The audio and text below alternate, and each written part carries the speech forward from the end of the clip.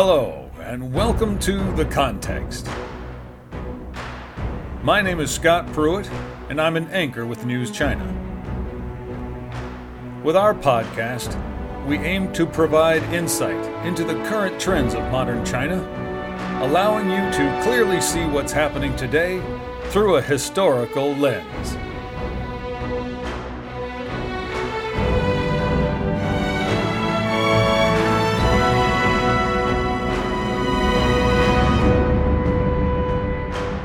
Today we're going to talk about a remarkable bronze sword that not only echoes the history of China with its story of political turmoil, but also speaks to the amazing skill of ancient craftsmen as the national treasure still looked brand new after spending 2 millennia underground.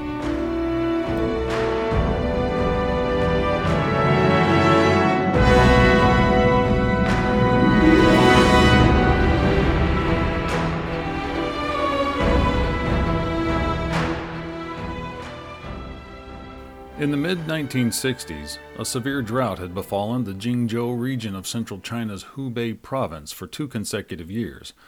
The local government decided to build an aqueduct to divert water from the Jiang River to irrigate the farmland. When the aqueduct was extended to 7 kilometers northwest of Jinancheng, the construction team found that the surface soil looked somewhat loose, as if it had been excavated before. As Jinancheng used to be the capital of the Chu state during the spring and autumn period dating back to more than 2,000 years ago, the construction team suspended their work and reported this finding. The spring and autumn period was a chaotic time between 770 BCE and 476 BCE, when the Eastern Zhou dynasty took a nosedive and gradually lost control over the feuding vassal states. The powerful vassal states launched wars against one another to expand their territories and establish their dominance as overlords. By the 6th century BCE, a few large vassal states dominated the country, including Chu, as well as Yue and Wu. With the construction work near Jinancheng suspended, it allowed an archaeological survey to be performed, which led to an amazing discovery of more than 50 ancient tombs. In one of these tombs rested the casket of the tomb owner, who was later determined to be a noble of the Chu state. Encased in the casket was a skeleton and a near-airtight wooden box. From inside this box, archaeologists found a bronze sword, perfectly preserved in its scabbard. The earliest Chinese swords date back to the Western Zhou dynasty from some 3,000 years ago. Early bronze swords served not only as weapons and symbols of power, but also served a ritualistic role in burials. As the sword was pulled free from its scabbard, archaeologists were stunned that the blade had remained untarnished, with light gleaming off the surface. This unusual resistance to rust was already beyond imagination, given that the sword had been lying in a damp underground condition for over 2 millennia. What was even more amazing was that the blade was still razor sharp, drawing blood when an archaeologist tested its edge with his finger. Aside from this rare resistance to deterioration, the sword is also praised for its intricately detailed craftsmanship. As a medium-sized bronze sword, it weighs 875 grams and measures 55.6 centimeters in length, including an 8.4 centimeter hilt.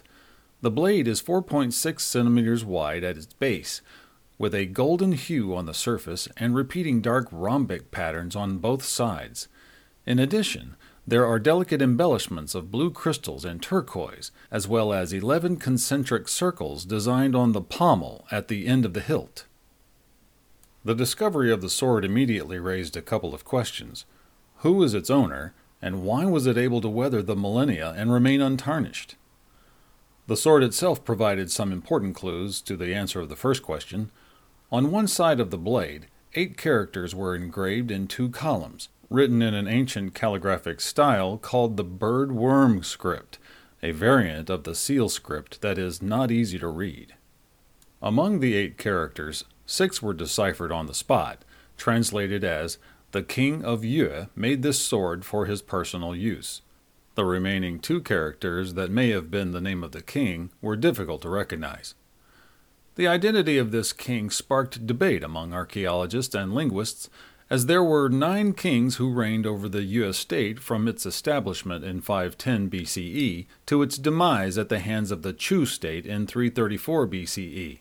After more than 2 months, a consensus was finally formed that the owner of the sword was Goujian, who ruled the state during 496 to 465 BCE and was famous for his perseverance in times of hardship.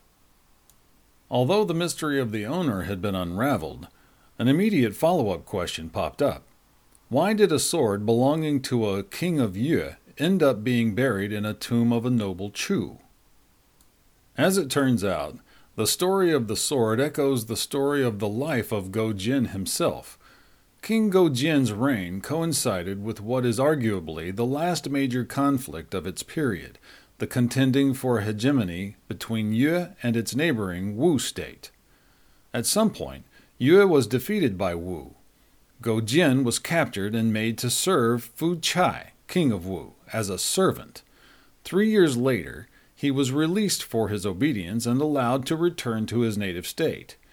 After resuming his reign, Goujian began to plan his revenge. He appointed worthy advisors such as Fan Li and Wen Zhong to help him strengthen his state and build up its military forces. As a king, Goujian never relished in kingly luxury. Instead, he slept on cold brushwood every night and tasted bitter bile every morning to remind himself of the humiliations of serving Fu Chai.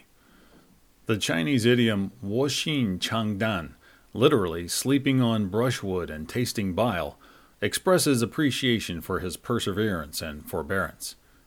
After 10 years of economic and political reform, Goujian eventually led his army to destroy Wu state and forced Fu Chai to commit suicide.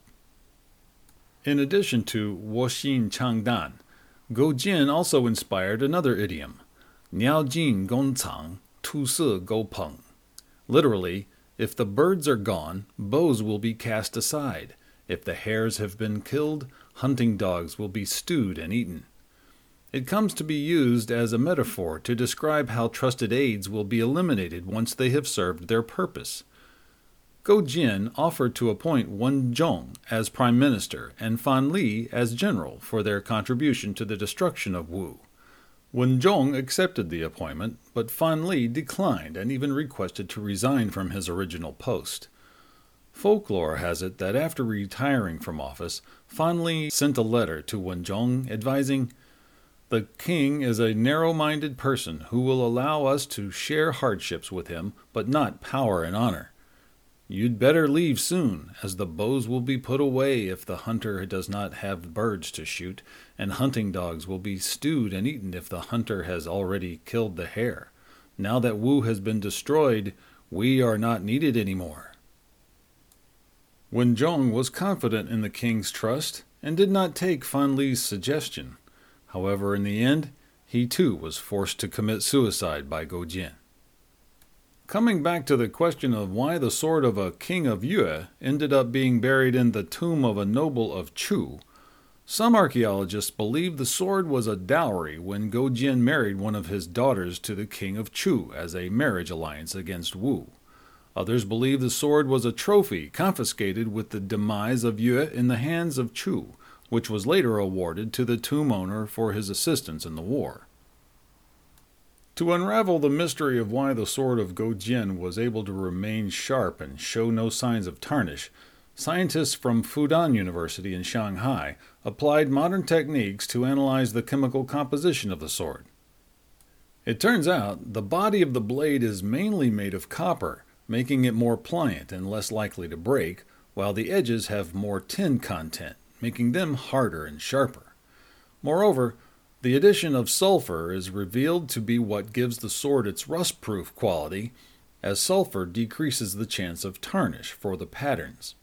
It's likely that the sword's unique chemical composition, coupled with the almost airtight scabbard, gave it a better chance of surviving the vicissitudes of time. But what remains a mystery is how the swordsmiths from over 2,000 years ago were able to manage such perfectly balanced proportioning that is hardly achievable even with the aid of modern techniques.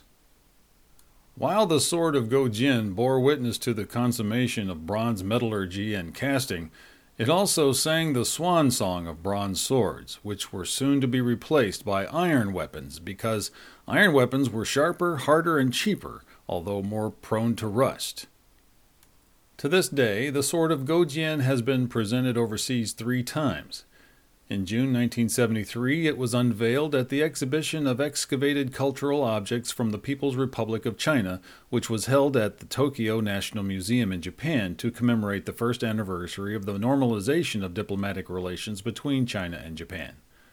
The second exhibition was in December 1984 in Hong Kong. At that time, it was displayed to celebrate the signing of the Sino-British Joint Declaration on the Hong Kong question. In 1993, the Sword of Goujian was part of an exhibition in Singapore. The staff responsible for removing it accidentally banged it against the hard surface of the museum cabinet, forcing open a small crack in the blade that remains to this day. To avoid similar incidents, in 2002, the National Cultural Heritage Administration promulgated the list of cultural relics prohibited from outbound exhibition. The list was released in 3 batches, protecting the Sword of Goujian from overseas exhibition, together with another 194 ancient artifacts. The sword now rests in the Hubei Provincial Museum and is considered one of the most precious artifacts in its collection.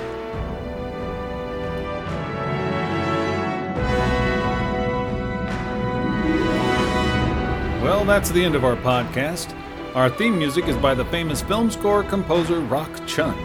We want to thank our writer Song Yi-min, translator Yang Guang, and copy editor Pu Ren. And thank you for listening. We hope you enjoyed it, and if you did, please tell a friend so they too can understand the context.